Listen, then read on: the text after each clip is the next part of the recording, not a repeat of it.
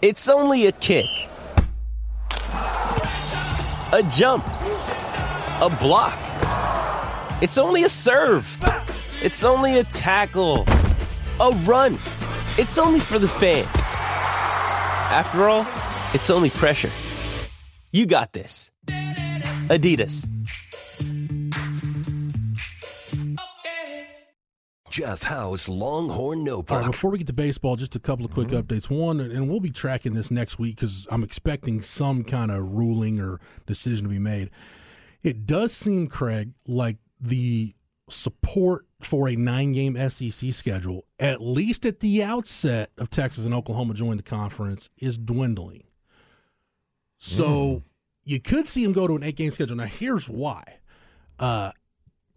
If the SEC goes to a 9-game schedule, then that's more quality game inventory, which then the league will want more money from ESPN, who's going to be the exclusive media rights partner for football and men's basketball. The problem is ESPN, now granted, they're paying Pat McAfee a bunch of money, and they've got salaries to Troy Aikman and Joe Buck and Stephen A. Smith.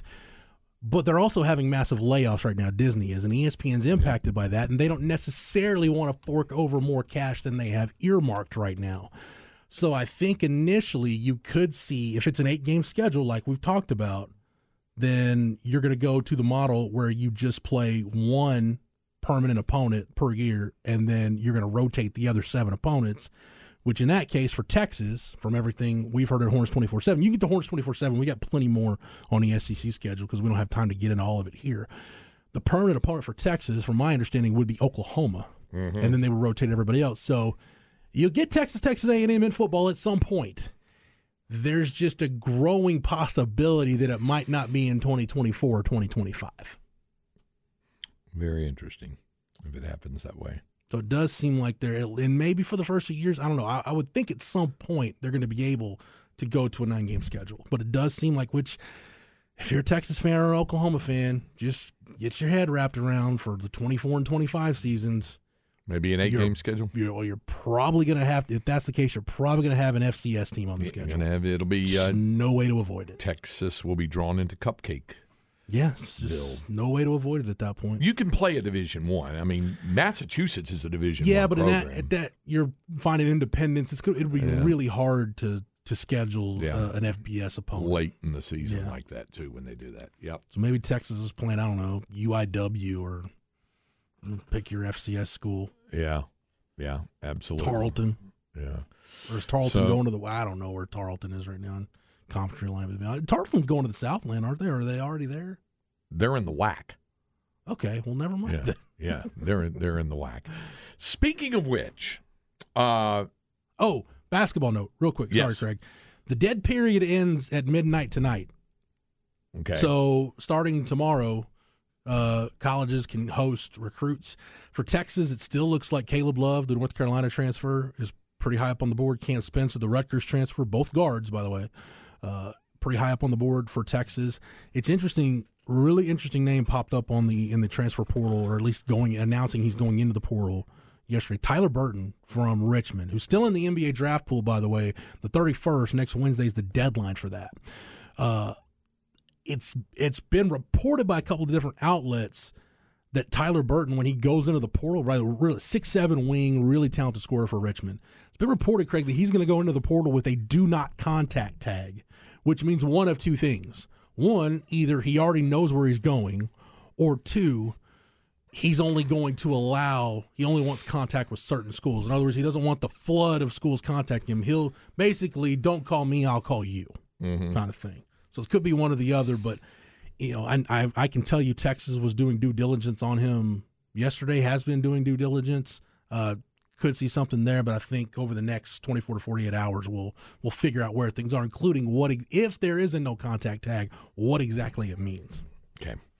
So with regard to your deal about the SEC scheduling, somebody said, I don't understand why they can't go to 4 pods of 4. That means you'd play the same 3 people every year, and then from each other pod, if they had a 9-game schedule, so every 2 years everyone would get to play everyone.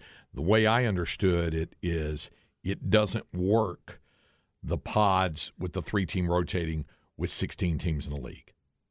Yeah. There's 4 teams per pod, but remember, you're playing 3, and that it doesn't work in a 16. That's the way I had it explained to me. I think it was about a year ago, around the SEC meetings last year, where it was everybody reported coming out of that deal that pods were off the table. Yep, that it wasn't going to happen that way. So, yeah, we'll continue to follow it and see why it see what would be there. With regard to Coastal Bend, somebody said Sinton played there last night, lost 1-0. Adrian Allen, he said they left 12 runners on base. Hopefully that was just game 1 there for Sinton, for Adrian's team. Their APD number 1 about my deal with the Texas Jam said championship levels of dehydration. It really was. So, yeah. And Bruce said, can the real Craig Way please stand up? I was 18 years old at the time. I didn't even know. Craig, as you get into an advanced age, if you start having problems that require a trip to the urologist, blame it on Texas Jam.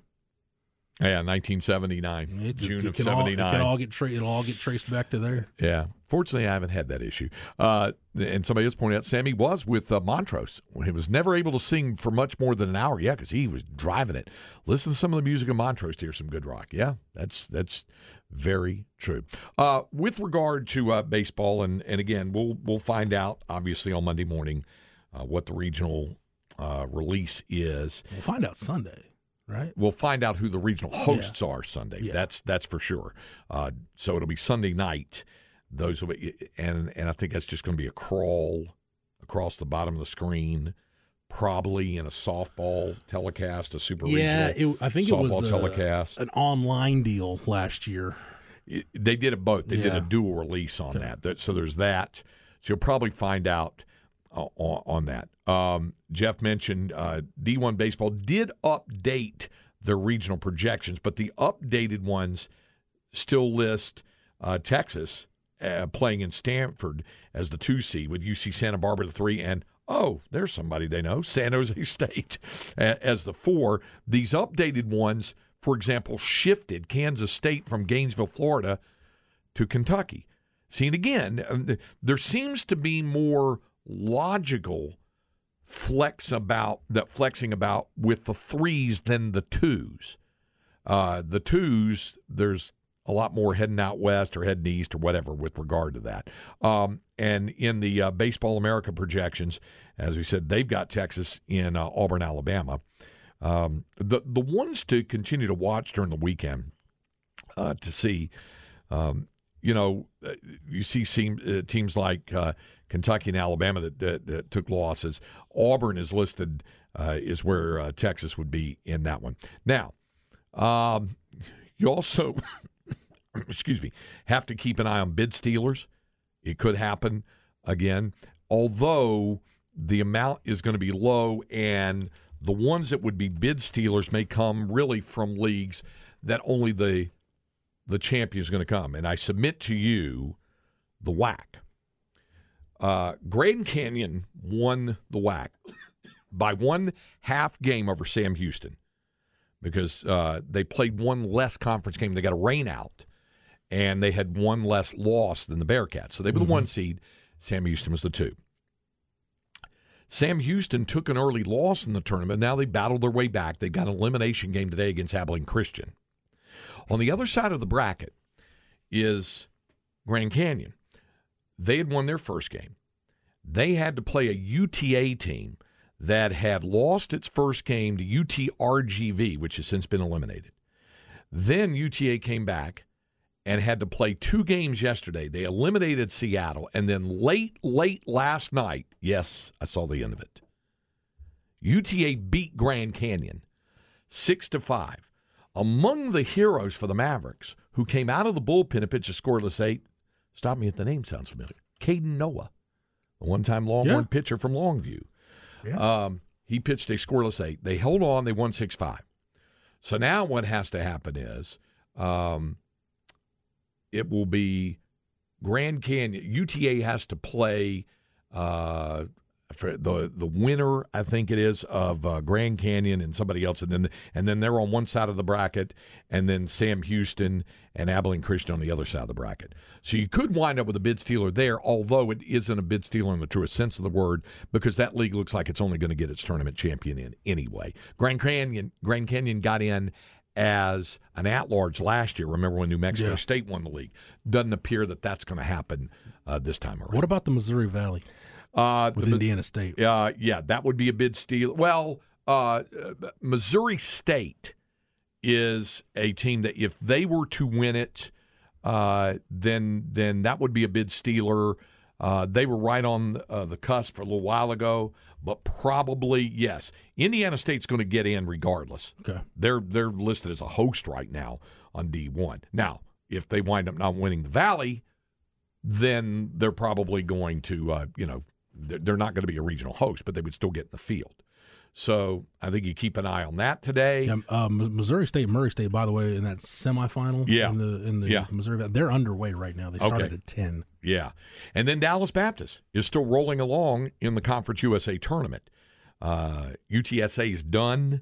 It's a shame for them because they had it rolling for a while. They're not even going to be. They kind of suffered the same fate that Texas State has been suffering down the stretch. Mm-hmm. Texas State's still alive, but they've got to win some more. I think if they were to win against Louisiana tonight and then beat Coastal twice to get to the Sun Belt tournament final and play like a Troy in the tournament final or Southern Miss, then they might have a shot to get back in on the at-large if there isn't too much bid stealing going on. But they definitely got to win at least 3 more games, and the pitching is starting to get a little lean now. Can I say something positive for Texas right now? I do like the fact, and when you get into regional play, especially if you're in the position Texas is with your staff, your starters and your bullpen, just your pitching staff being what it is right now, especially if no Heston Toll, no David Shaw. You're losing two good bullpen hands.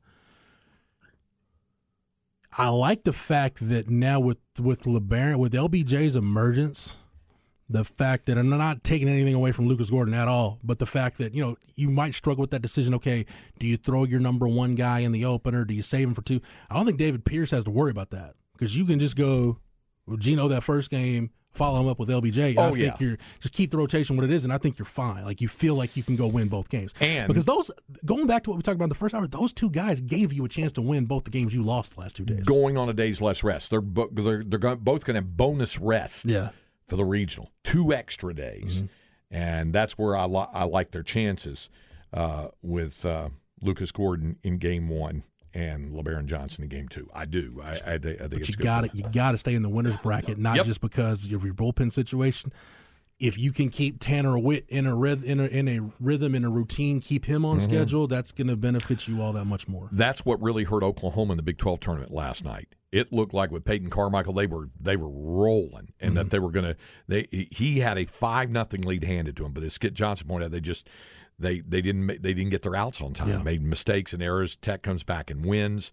Now Oklahoma, which is a bubble team on the plus side, but nevertheless a bubble team, is going to have to beat of the 64 at large. The D1 has Oklahoma 62. So that's bubble-licious. Yep, right there. Yeah, absolutely.